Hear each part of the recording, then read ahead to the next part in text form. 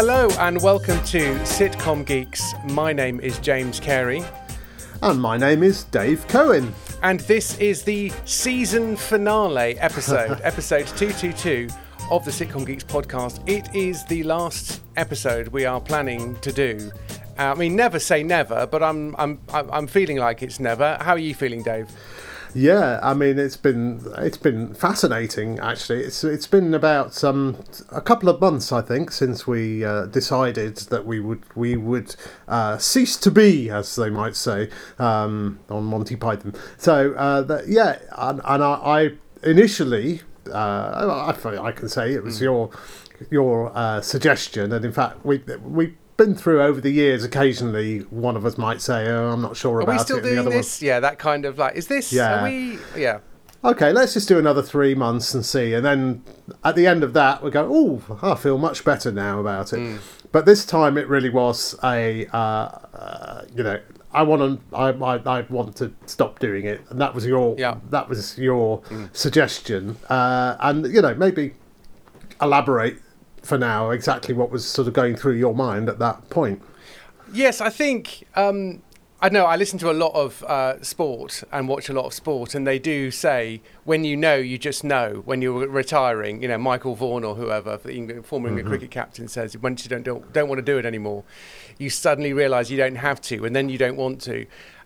So I think there was a bit of that, and I just thought, it feels like we're saying the same things quite a lot, and this doesn't take no time at all. And also, there are now 222 episodes that are going to exist. And I don't think we're planning on taking any of them down. And actually, let's just say it now. The Patreon scheme will continue. And the reason for that is that there's a whole load of extra audio that you can access if you join us on Patreon. So that's still going. And there's lots of first 10 pages where we read people's 10 pages and then go back and go over them and talk about them. And those have been for Patreon only. So you can listen to all the old episodes of that. And there's going to be a new thing continuing, Dave, isn't there? Where you're going to continue to read the first 10 pages of anything, not tax returns, right? So not everything. Well, I guess if you can sort of turn it into something creative, and certainly we know a few people who've been very creative with their tax returns.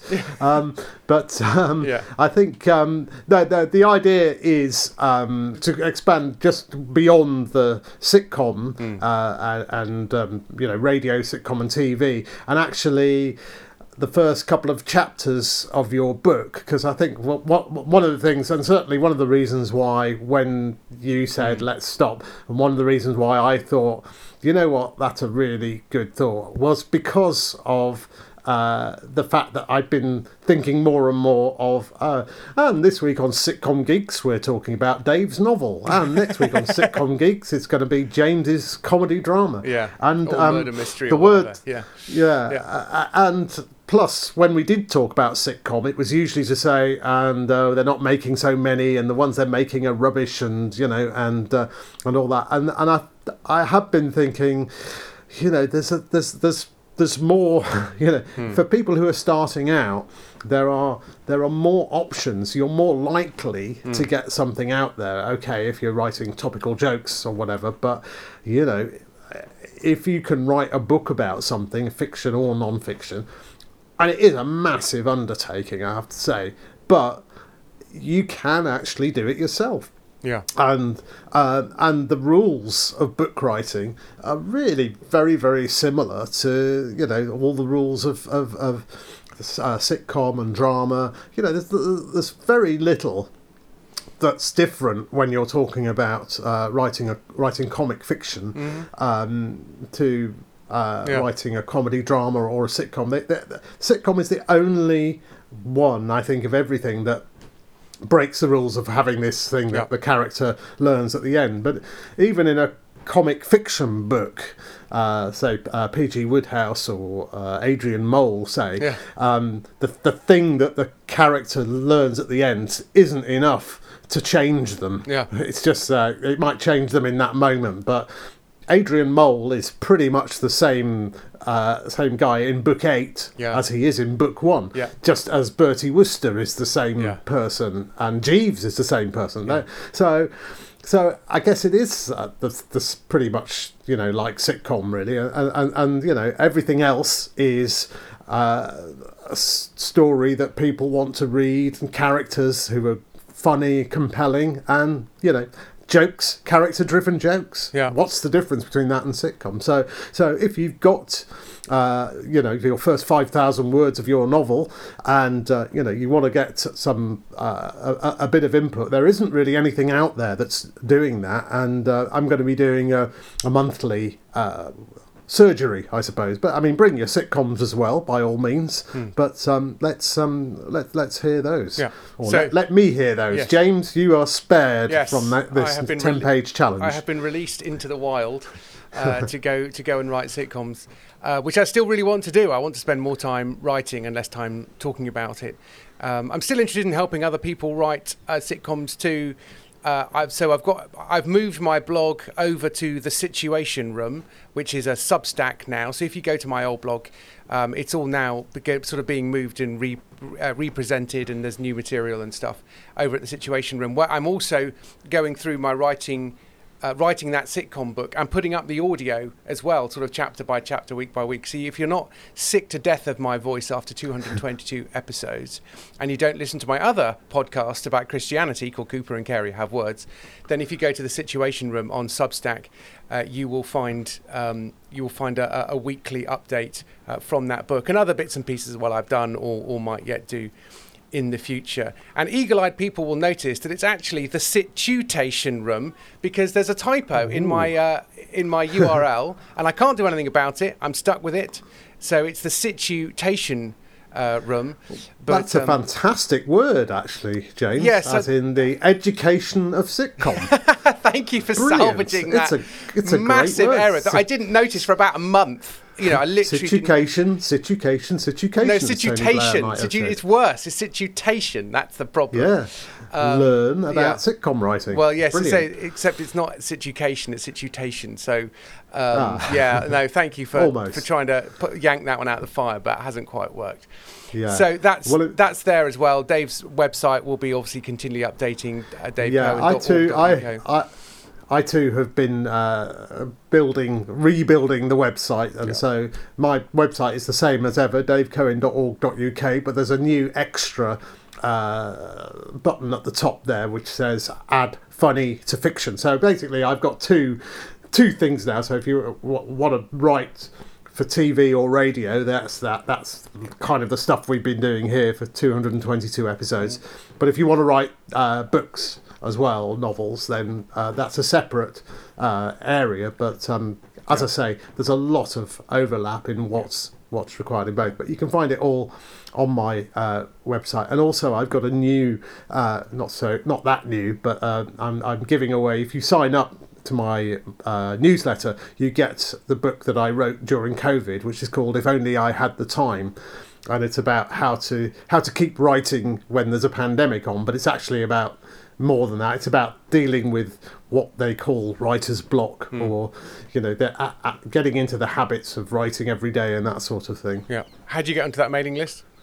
You just go to the website, davecohen.org.uk, and it's on the front page. It says sign here to get your free copy of If Only I Had the Time. Yes. Yeah. And a very helpful newsletter that comes with that as well, which I also get. So I would recommend that. Good. We are shortly going to talk about actual sitcoms, and we are talking about last ever episodes of sitcoms, which is quite an interesting and revealing thing. And we can't even agree on how we should end this podcast. About what are we going to play ourselves out with? But I mean, copyright wise, we probably can't use anything. So, I'm not sure that's going to stop us. Yeah. But yeah, so we'll talk about that in a moment. But yeah, so we're also still on Twitter. I'm still Sitcom Geek on Twitter, and probably will continue to be. I'm also that James Carey on Twitter as well, which is more of my my Christian hat on and all those sort of other things. And Dave's obviously on Twitter, and Sitcom Geeks, I guess, will remain there as well and be updating on this, that, and the other as well. So yeah, I plan to hang on to that and maybe do some stuff on there as well.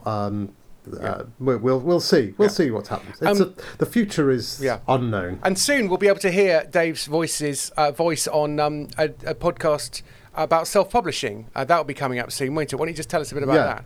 It's called it's called the Self-Publishing Formula. The show.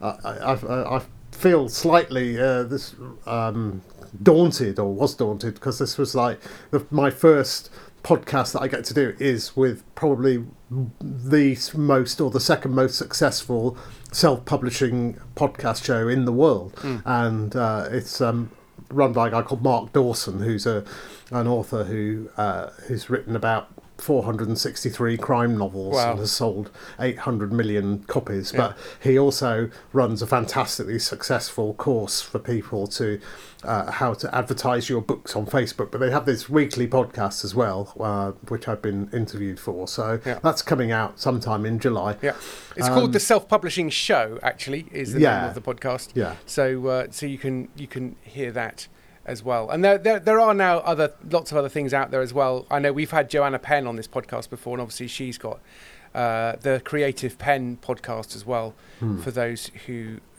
also want to kind of keep listening to stuff about writing. If you are interested in writing novels. But I think so much of it just carries over in terms of principles, life lessons, attitudes to writing, how to keep going, how to do stuff yourself.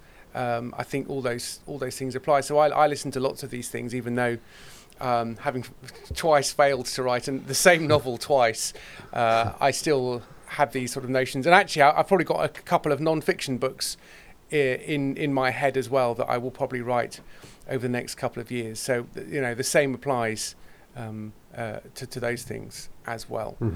Anyway, let's move on and talk about final episodes of sitcoms, and the reason that they are possibly so controversial and tricky, we should probably just say up front, is there's a whole raison d'etre philosophical existential problem with the last ever episode. How do you end a show that's not meant to end?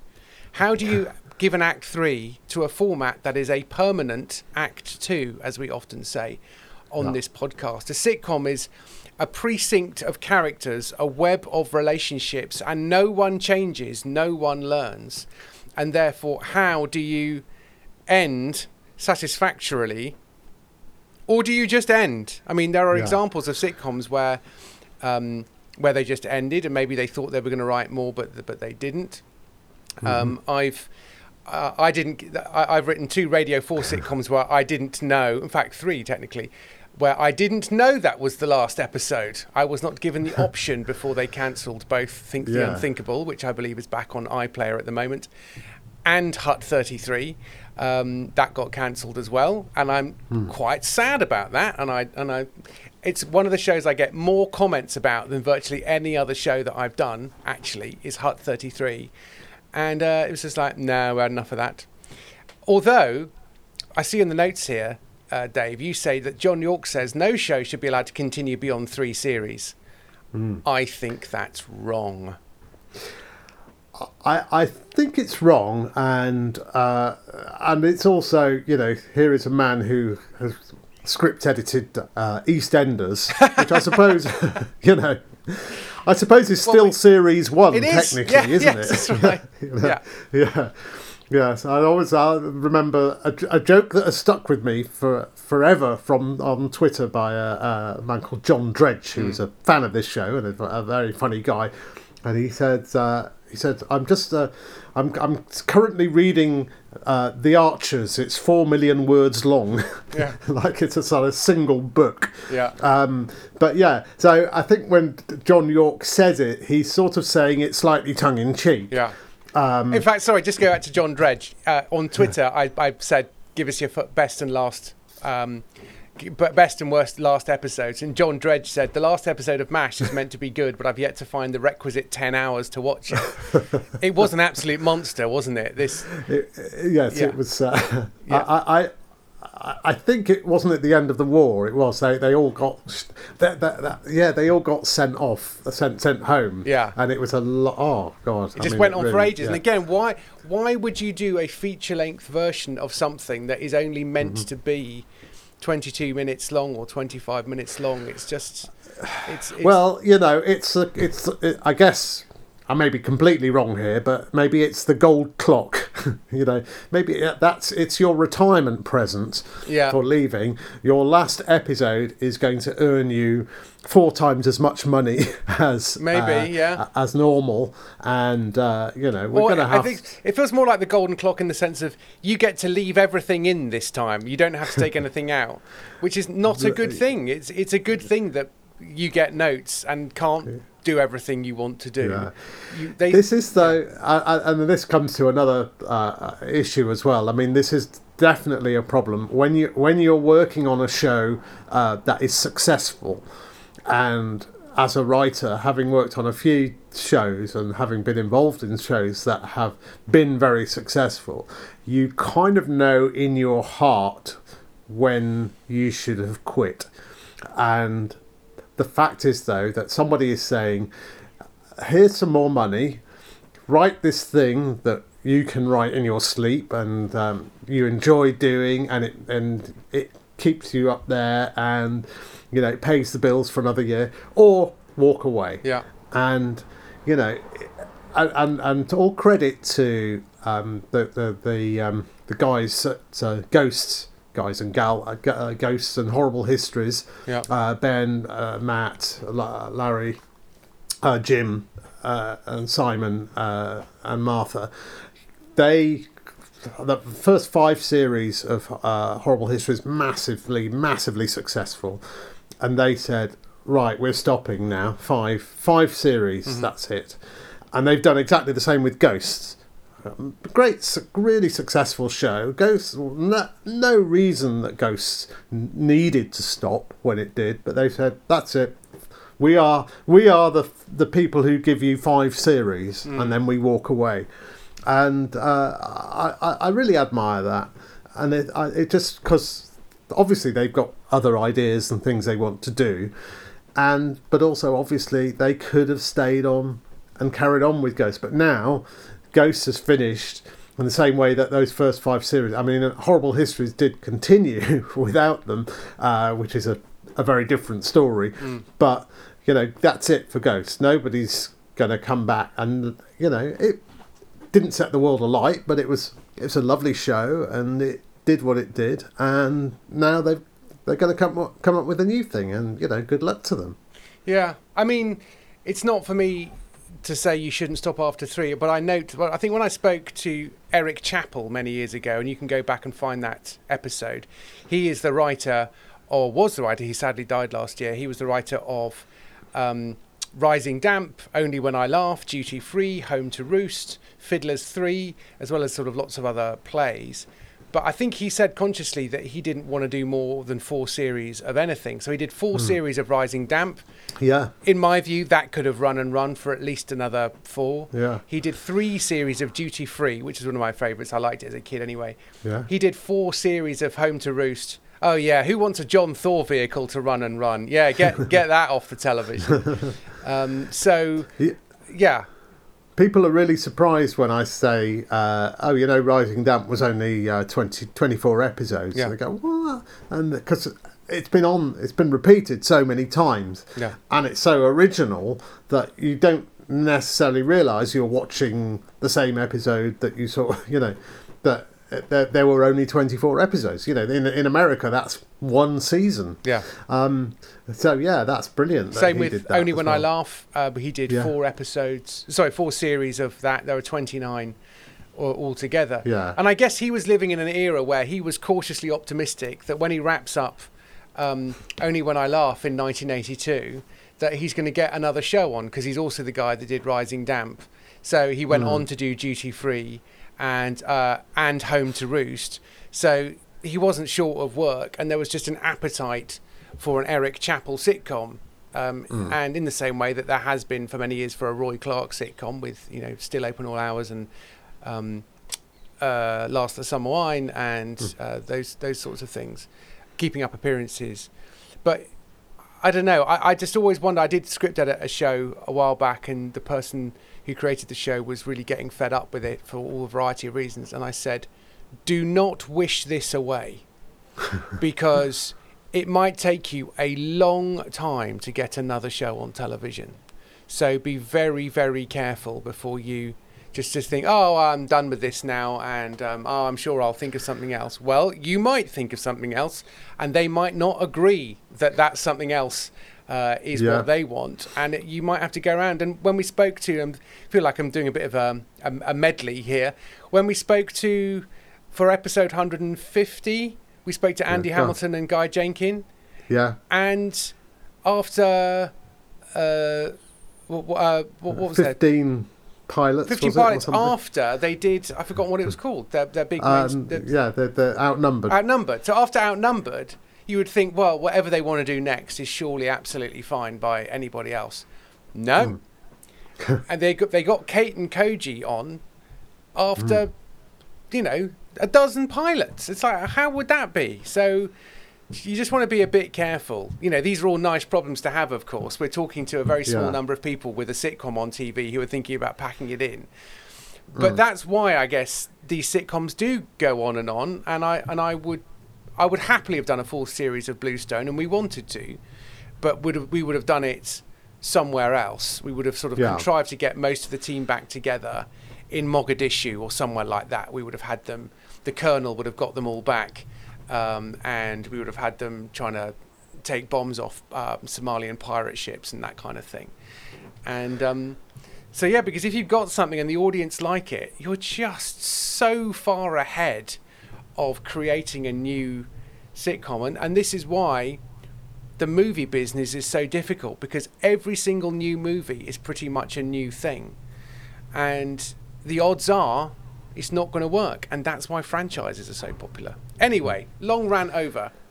Well, that's okay, because I'd like to bring out two things off the back of that long rant. Firstly, what you just said about movies are new things, and that plays back into what we were saying at the beginning. But I think the figure is something like 40% of new movies are based on novels. Right. So it's not a new thing. It's a thing that has already been proved to be a success. Yeah. As in, so there's less risk in that. So that's another reason to think about writing a book. But I'd also like to come back though to this. I'm going to go to both extremes here. And talk about, not killing the golden goose or whatever. I'm going to start with, because it's in my head, having watched a bit of Elton John at Glastonbury last night, and comparing and contrasting with the Paul McCartney at Glastonbury a year ago, which I've probably watched about 15 times since then, and both of whom I was a very big fan of in my teenage years, but even so, there is something about the watching Elton John live that is just not quite as incredible as watching Paul McCartney live. And these are two of the hugest stars in the universe, and they have just carried on doing what they do. But there's something about what Paul McCartney has carried on doing what he does, which is to always try new and original things. And he hasn't, obviously you can't sustain the level of new and original that he managed to do through the entire 1960s and 1970s and most of the 1980s. But even so, he's still searching for that extra thing. So but it's still a 3-minute song, a 3-minute pop song. Yeah. So there, even within that, so that's the pro side, I would say, of stick with it, keep going, keep doing the one thing that you do brilliantly, and that you are the best in the world at. Keep doing that really, really well. But the other thing that I keep coming back to since she said it, and I've probably mentioned it every episode since it happened, but it was the BCG comedy conference where the head of BBC Sounds, Julia Mackenzie, the comedy of BBC Sounds, says when she's looking for a new sitcom, she's looking for something that she thinks can sustain 18 episodes, which feels to me, for a new writer, a much more realistically interesting way of looking at how long is a sitcom? How long Yeah. should a sitcom be? And if you can make something that is fantastically brilliant for 18 episodes and that finishes perfectly on episode 18, then by heck you'll be asked back to write something different. Or it's good enough for 18 episodes and then you'll get back asked to write another series of it. So Yeah. I think that's a nice, for someone, relatively starting out, I think that's a nice kind of halfway house between I want to write the next Friends to I just want to get something on. Yeah. So in between that, I think the 18 episodes is a really good yardstick for people. Yeah, I think that's really helpful because it's an achievable number of episodes. And as you say, the odds are if you can do 18, you could easily do 6 more. There's just, there'd be 6 ideas that you really liked that you didn't have time to do and didn't work out for whatever reason. And then you think of 3 more, which will supersede them anyway. And so yeah, I mean, I could have, happily done another 6 Part 33s without, if you asked me tomorrow to come up with 6 episodes, I could probably do that in a week or 2 as just like ideas and then write them. So once you've got the world and the characters, because what you're trying to do with a sitcom is you are trying to create a world, a precinct, some characters, some relationships, and all you need to do is drop in the story of the week, which is this thing, that thing. There's a new coffee machine. There's somebody decides to lose weight. There's a sponsored tournament. There's a thing, and suddenly, that the wheels start to turn, and the episode doesn't exactly write itself. It's not quite an AI process, but there is an element of that. It should kind of write itself in that sense. Although you want to work hard to create some surprises and bits, but in a way, one of the reasons that the audience like sitcoms is they do know what they're getting, so they do want the version that sort of writes itself. And if you decide to completely subvert their expectations, you want to be a bit careful about that. And that's something that's come through. I did one of my favourite episodes of my other podcast, the Cooper and Kerry Have Words podcast, which as I say is about God bothering. We did an episode about Rafe Vaughan Williams. So Rafe Vaughan Williams, fantastic composer. Actually, despite the fact he wrote the English hymnal, which is all the hymns for the sort of the Church of England, didn't consider himself a Christian, but what he wanted, socialist, wasn't he? Yeah, but I mean, they're not exclusive, but sure. Yeah. But son of a vicar, and I would argue he's kidding himself. You can't write that kind of music and not be a believer. But anyway, but he saw himself as a servant, as an artist. Not an impresario to whom everyone should bow. And so he did the English hymnal because there was a job to do, and he thought, I can do that. And he even wrote some hymns and some tunes that were sort of missing, that were needed. He had a friend who was a tuba player and knew that there wasn't an awful lot of orchestral music for tuba. So he wrote a symphony for tuba. He wrote symphonies for underserved instruments and those sorts of things. And it just helped me think, what is an artist? Well, an artist to some extent should be a servant. And so an entertainer is someone who is serving the audience by giving them laughs. Now, an artist is to some extent trying to bend the audience to their will and smack them around the face a few times or enthrall them in some way. And that's fine. But I think there is that difference and balance between art and entertainment. And I think a sitcom is an entertainment. And I think if you are therefore going to irritate your audience by doing something that is completely off what you think they're going to, what the audience are expecting, I don't think they're going to like it. So, and if you don't like that kind of thing, well, that's fine. I mean, I'm sure there are some sitcoms that sort of delight in, sort of. If Stuart Lee wrote a sitcom, it would be sort of intentionally unwatchable, wouldn't it? And it would berate you for watching it. And, I immediately now want to see that. But as a general rule, that's not what the audience want, is it? I funnily enough, I had been thinking about this exact thing, having recently been chatting with him about other issues. Yeah. But it's not going to happen. Oh, okay. It won't Well, I mean, happen. I'd like it, but I'd like to would see too, it, but I'm not sure I'd enjoy it. As far as he's concerned, he's not ever going to try and be anyone other than himself in anything. But then again, not going at Lee Mack by his own admission is not a great actor, but he surrounds himself with brilliant actors. Yeah, and he just does lines that would fit perfectly into his stand-up set or into an episode of Would I Lie to You, which is what he does brilliantly. But he's got these fantastic actors and this sitcom set around him, and nobody minds. Yeah. That's fine. Yeah, and he's an entertainer, isn't he? As well. Oh, totally. He just one of the best. And I think, we live in this sort of world where that kind of thing is still slightly frowned upon. But actually, it is a noble and wonderful thing to make people laugh, and it's really interesting because actually thinking about it now, Lee has been kind of at the top, as it were, for 15, 16, 17 years. He's never quite been, the absolute, Morecambe and Wise level. Yeah. But at the, you can look back at his body of work, which is basically Not Going Out and Would I Lie to You? Yeah. And that's two consistently hilarious shows. Great audience sitcom. Not to everybody, not perfect, Not Going Out, but certainly Would I Lie to You?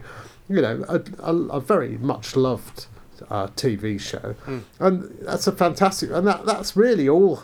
He has done other things as well, but the amount of that he is given, to just doing what he does, which is being himself, and he's better at that kind of thing than 99.9% of all the other stand-ups. So he has pretty well stuck to that week in, week out, and it's a fantastic body of work. 13 series, is it now? 13 series 13 has literally just started. And a friend of the show, Danny Peake, has been tweeting about it as well, and he's really pleased with it. And what's not to like? A proper honest half-hour comedy with lots of jokes. So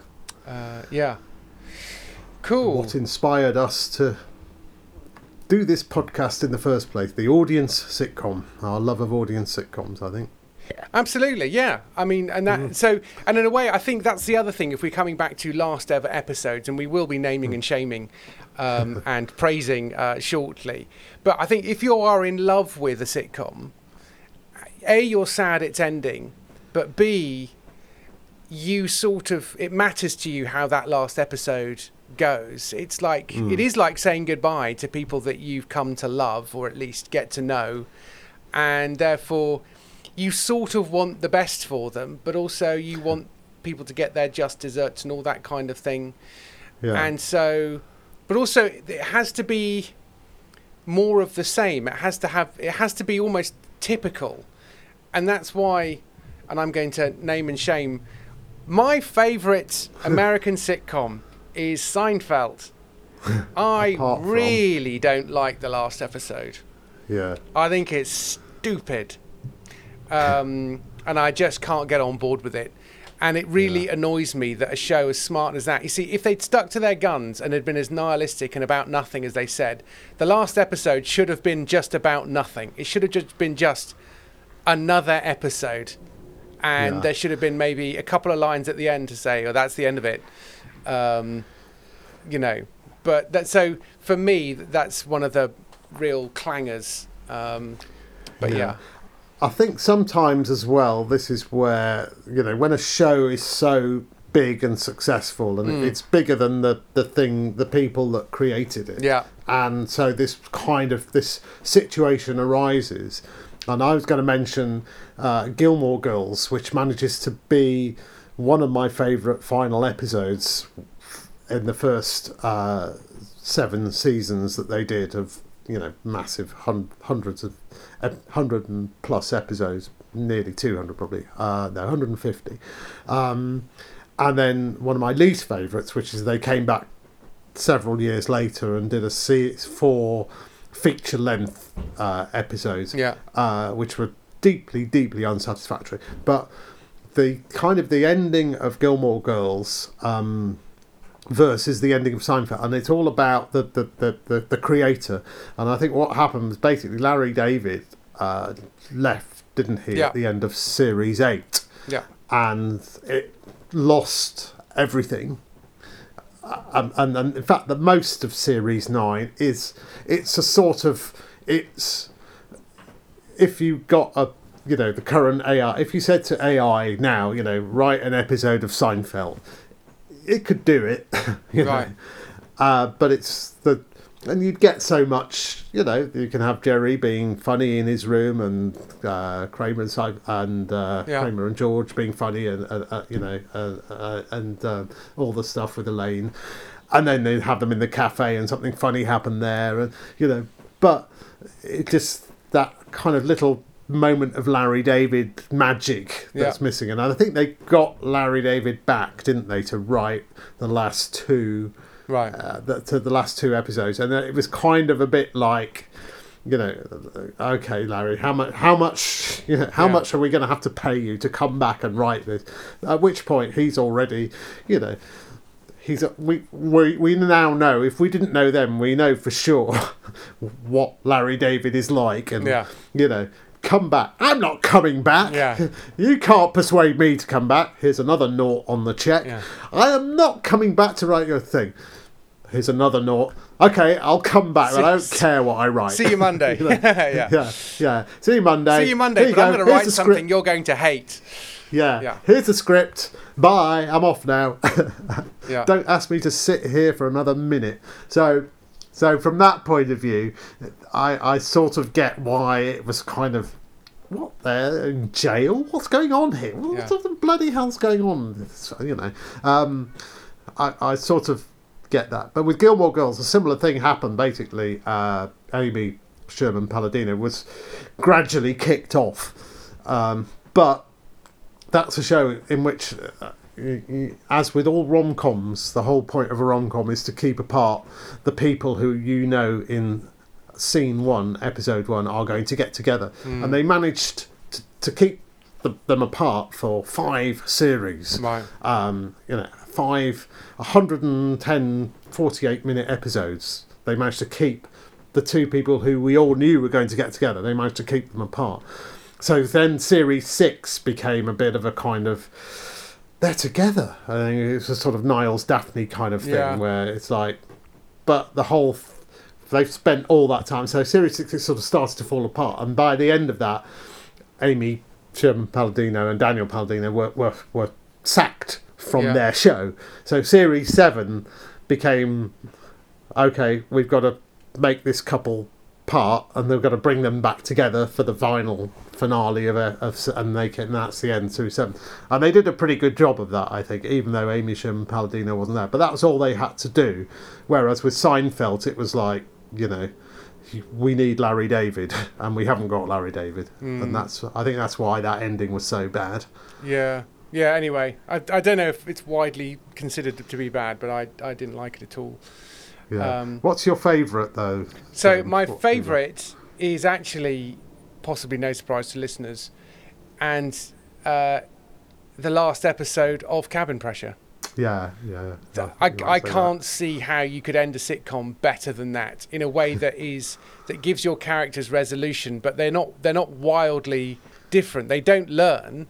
They're not different people, but everything is just changed. And also, there have been little breadcrumbs all along the way that you knew that this was going to be the ending, or at least once you get to the end, you then realise that everything's been heading in this direction for a little while, and you hadn't really spotted it. And there are some lovely reveals, and it still feels like a proper episode or double episode of Cabin Pressure. So that to me, I've not seen anything get wrapped up better than that. That would be my hot tip. hilariously, David Tyler, who been on the show many times, and as James will agree, I think is probably the cleverest man that either of us have ever met or will ever meet in our lives, hadn't spotted that, you know, the Cabin Pressure 26 episodes. And I don't think he spotted until episode 26, Zanzibar, that Zurich. Every episode was A, B, C, D. And I don't think that's quite right. I think episode. He mentioned it in one of the episodes. The final episode is Zurich, I think, isn't it? Oh, Zurich. Sorry, yeah. But I think it was only round about series 3 that he did spot. Once they got to MN, or you know, I think it was. But yeah, he didn't notice. It certainly took him a long time. He didn't notice A, B, C, D, E, F for the series 1, and then. But here's the other great little bit: is the next flight at the end of episode 26 is to Addis Ababa.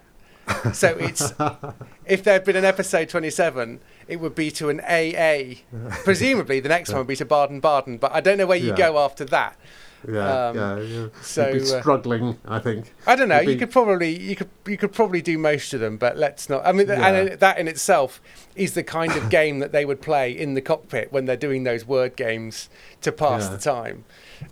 So that is an absolute model of how to literally land a plane when it comes to finishing off your sitcom. And of course, there are lots of. So on Twitter, there were lots of suggestions, and many people said Blackadder Goes Forth, which I think is fine. I think it is extremely memorable and poignant. But the only, and it was a very good way to end that particular series. So in a way, it was already off to a flyer because they were already in that kind of situation. But the thing I would say is that ending on something that is emotional rather than funny is an awful lot easier than ending on something that's funny and satisfying. So I don't know. I didn't think that the fact that it ended like that meant it was one of the best. I just think it was memorable and it was suitable. And there are a couple of brilliant lines on the way to that. My favourite one probably being when he says to George, "Have you got your baton?" And George says, "Absolutely. I wouldn't want to face a machine gun without this." You know, and he holds up his baton. You know, and that's sort of just before that very final scene. So it's perfectly done, and I love it to bits. But it's not a particularly typical example. Yeah, we got a lot of responses, and I think I would include with Blackadder, which isn't the sort of sitcom that I much, you know, it's an audience sitcom and it's the same people doing it, but it is kind of a different thing each time. First of all, that's the first thing I'd say, a different self-contained story. But a lot of people chose things like The Wonder Years and Malcolm in the Middle, and these are shows that are going to end because they're based on people who will change, people do change. 13-year-olds do change. And so that's those have been chosen a lot. Interestingly, Britas Empire is chosen as the best and the worst by a few people. I don't really know it well enough to know what whether or not. People have chosen The Good Place, which for me, it sort of was too much of too plot heavy, really. Right. I felt. Somebody liked The Good Life, and we've sort of said on this podcast before that it's just a bizarre, ill-fitting last episode to a much loved and fairly cosy series. So that was a bit of a weird one. Yeah, and I think that a few people have mentioned Parks and Rec, which I sort of felt was one of those that definitely was a series too long. I loved Parks and Rec. I love 90% of Parks and Rec, I would say, is among my favourite American sitcom. But that last series felt like hang on, no, it should have ended the series before. Yes, for me, generally, if I don't remember the last episode, I'm probably more or less happy with it. So I don't really remember the last episode of Parks and Rec, but it was probably quite emotional and sad, and everybody moving on and that kind of thing. And I guess that's sort of okay, but I'd like to mention, which I'd forgotten about, but somebody mentions that in here, which is Dinner Ladies. And actually, I thought about that because I remember, I always remember sort of liking Dinner Ladies and not ever being the sort of show that say, this is the great show. But actually, watching that last episode again reminded me of a few things that I'd forgotten about. Number one, Victoria Wood is just, or was just, a fantastic sitcom actor. What an extraordinary performer. You'd think of all the things that Victoria Wood was so good at, and you start with she writes incredible character sketches for Susie Blake and what was Hyacinth Bucket? I've forgotten her name. Yes, yeah. But so her characters and so that's the first thing you think of, and then I don't know. Well, for me anyway. And the second thing I think of was Acorn Antiques, and that lovely, brilliant spoof of soap. Songs, great stand up. Yeah. And she wrote sort of serious plays and things as well. They were very good. But then, that last episode of Dinner Ladies, extraordinary performance, and brilliant episode, and a lot of pathos in there, but funny. Didn't allow the pathos to get in the way, and it was a last episode. It was definitely they're closing it down, etc. So there's no pretense of it being anything else. And her mum dies. Her mum, played by Julie Walters, dies, and there's this one little scene where the mum had recorded a video for her to watch, and they watch it at the end, but everything else just takes place pretty much in one space. That was the thing that really made me go, oh my god, this is the definition of a perfect audience sitcom. It all takes place, and there's lots of really exciting stuff that goes on in other places, and there's a whole thing at the end where they chuck the bin bag away. They have to go and get the bin bag from the bin lorry and stuff. But they kind of build the excitement in the room, and then most people leave the room and go and sort out getting the bin bag back. And you automatically think, okay, cuts to next scene, the bin men. But not Victoria Wood. It's like, no, she's just staying here. She's in the canteen. She's in the room. A little scene, really nice little scene, and then everybody comes back, and it's all worked out, and that's it. And it is perfect, and it just really makes me think. Yes, you can write audience sitcom. You can do. There is still space for a really good, funny, easy to make audience sitcom. No big, there weren't any big, you think about the sort of things that happen in like the Young Ones, or the kind of funny sitcom physical things. And it's brilliant. I really, really like that. I mean, and also people forget.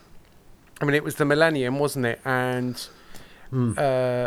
the audience figures were starting to go down, and I think it only got about 9 million or something like that. I mean, it was absolutely thwacking great big audience. In fact, no, that one in particular I think was much more than that. I think it was definitely 10 plus or something. But a very very different world from one that we live in today, undoubtedly. So another one on the thing, somebody mentioned Heidi High, and I do actually remember the last episode of Heidi High when it actually went out, and I remember watching it as a kid, and Peggy finally becomes a yellowcoat, which was the one thing we've been waiting, even though that was the moment that the actual holiday camp closed down. Yes, I do remember that, actually. I had forgotten about that. yeah, that was kind of a. I don't know. I remember that one being as generally a relatively satisfactory kind of moment. Yeah. But yeah. So there are one or two others that were mentioned as well. Let me just find them. Where was that? Sorry, I've got lots of documents open. Here we go. Yes, because Scrubs, in terms of one that went on a series too long, Scrubs is probably not a great. It did probably go on slightly too long, and I think they knew that, but they were trying to almost relaunch it. Because I think even Zach Braff wasn't even in the last series very much. Yeah. So I don't remember the last episode of 30 Rock, which again I take to be a good sign. I don't remember it annoying me. Yeah. Someone mentions Cheers. I don't remember the last episode of Cheers. I have seen it, but again, I don't remember it. And again, that was a gigantic TV event. That was the biggest non-sporting TV event in American TV history since MASH, So... that's true, yeah. Same writers as well, wasn't it? I think a lot of the same writers. Yeah, but there probably would have been a bit of overlap there, definitely. Yeah. But so it's hard, isn't it, to know, because one could easily try to give a checklist of what should a last episode do, and in a way, it really depends on the series, on the characters, whether this is the last of a much loved, massively large number of episodes show, whether this is the 12th or 18th episode of a more boutique sort of thing. How you end Detectorists is completely different from how you would end Not Going Out. Yeah. And so, but one particular thing you would say is you still want it to resemble the show that people love, don't you? You don't want to deviate far away from that, because otherwise it's just a different thing, different beast. Well, I just want to mention one last show, which is mentioned there briefly, but I think probably my favourite ending of all time is The Office, the UK Office. And what I love about that is it is the same. The characters are the same all the way through, even both Christmas episodes, I think, or the Christmas special, I think there's only one. So we're talking about, I think, about sort of 7 hours of TV in total.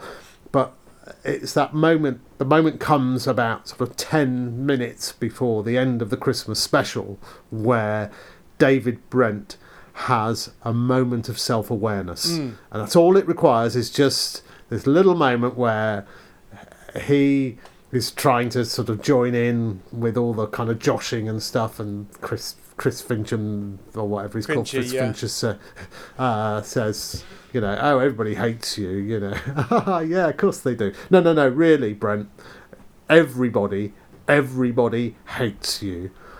And it's sort of like, oh.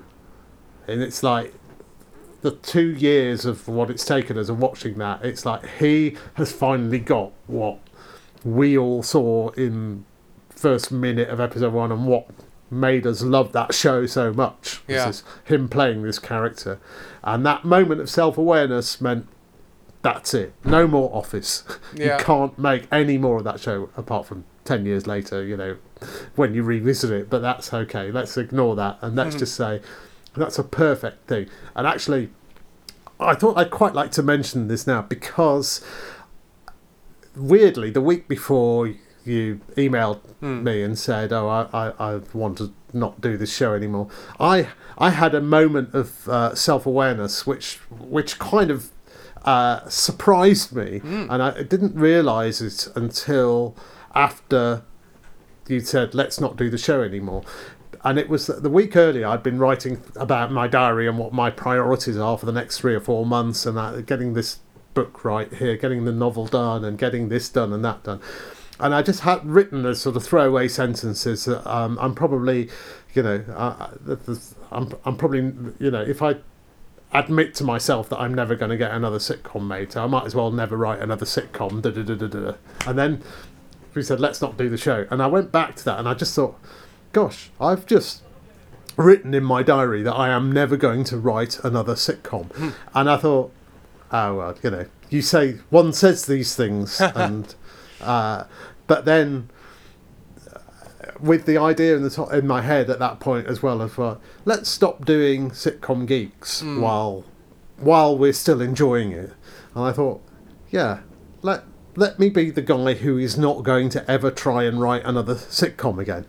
And it was a interesting moment of self-awareness, and it's kind of has liberated me in some ways, and also made me very, very sad. I'm kind of working. I'm still processing the idea, but actually, I think now this feels like a good episode to say it. That I think I am probably unlikely to ever want to write one, unless having watched that Victoria Wood one again. Half an hour, a couple of hours before we recorded this, I thought, if someone were to ask me to write an audience sitcom, I would do that. But I'm not actually going to try writing any more sitcoms now. Right. And so I thought that would be a nice bombshell ending for this. No, that's fascinating. And the flip side of that is, I want to stop doing this because I want to write another sitcom, and I would like to write a sitcom that is on at 8:30 on BBC One, is wildly successful, and when the Christmas special comes along, it's on the front page of the Radio Times. And what I mean? It's like, and that's the thing I really want to aim for. And if I don't want that, then I should probably go and do something else.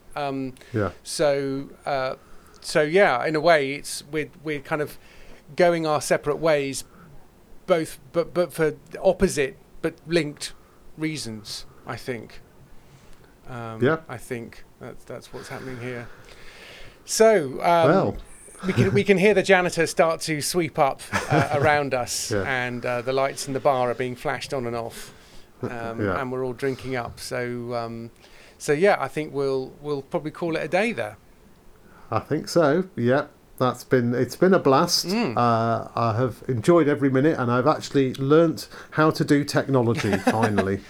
Yes, the final flawless technical performance is on the very last episode. I've got my yellow coat in technology. Yes, that's right. Finally, I can pass it on, and in a comic way, it immediately acquires redundancy the moment it is passed across. So here is your yellow coat, Dave, for services to technology. Thank you, Dave. Thank you to the British Comedy Guide, who have done nothing but massively support us in this show throughout the entire time, and have fallen over themselves comically to help us and to do everything they can, and to faithfully put up episodes all the time, and reminded us when we've not sent them the audio files and all that kind of business. And thanks very much to our Patreons. We would have packed this in a long time before, had it not been for the Patreons giving us proper real-time feedback and encouragement, enthusiasm, questions, all of those things too. And that can continue. There's still access on the Discord chat. There's lots of extra audio to listen to. If you've just tuned in, this is your first episode, 222, and you're thinking, oh, that's a shame. Well, there's plenty more where that came from. So join the Patreons, and you could monthly meet up with Dave and discuss the first 10 pages of something, and I'm sure that will be a really interesting conversation. So we're still on Twitter, we're still on various other offices. I'm on Substack. Dave's website is up and running. Get on his mailing list, and thanks very much, and cheerio. Thank you very much. Bye-bye.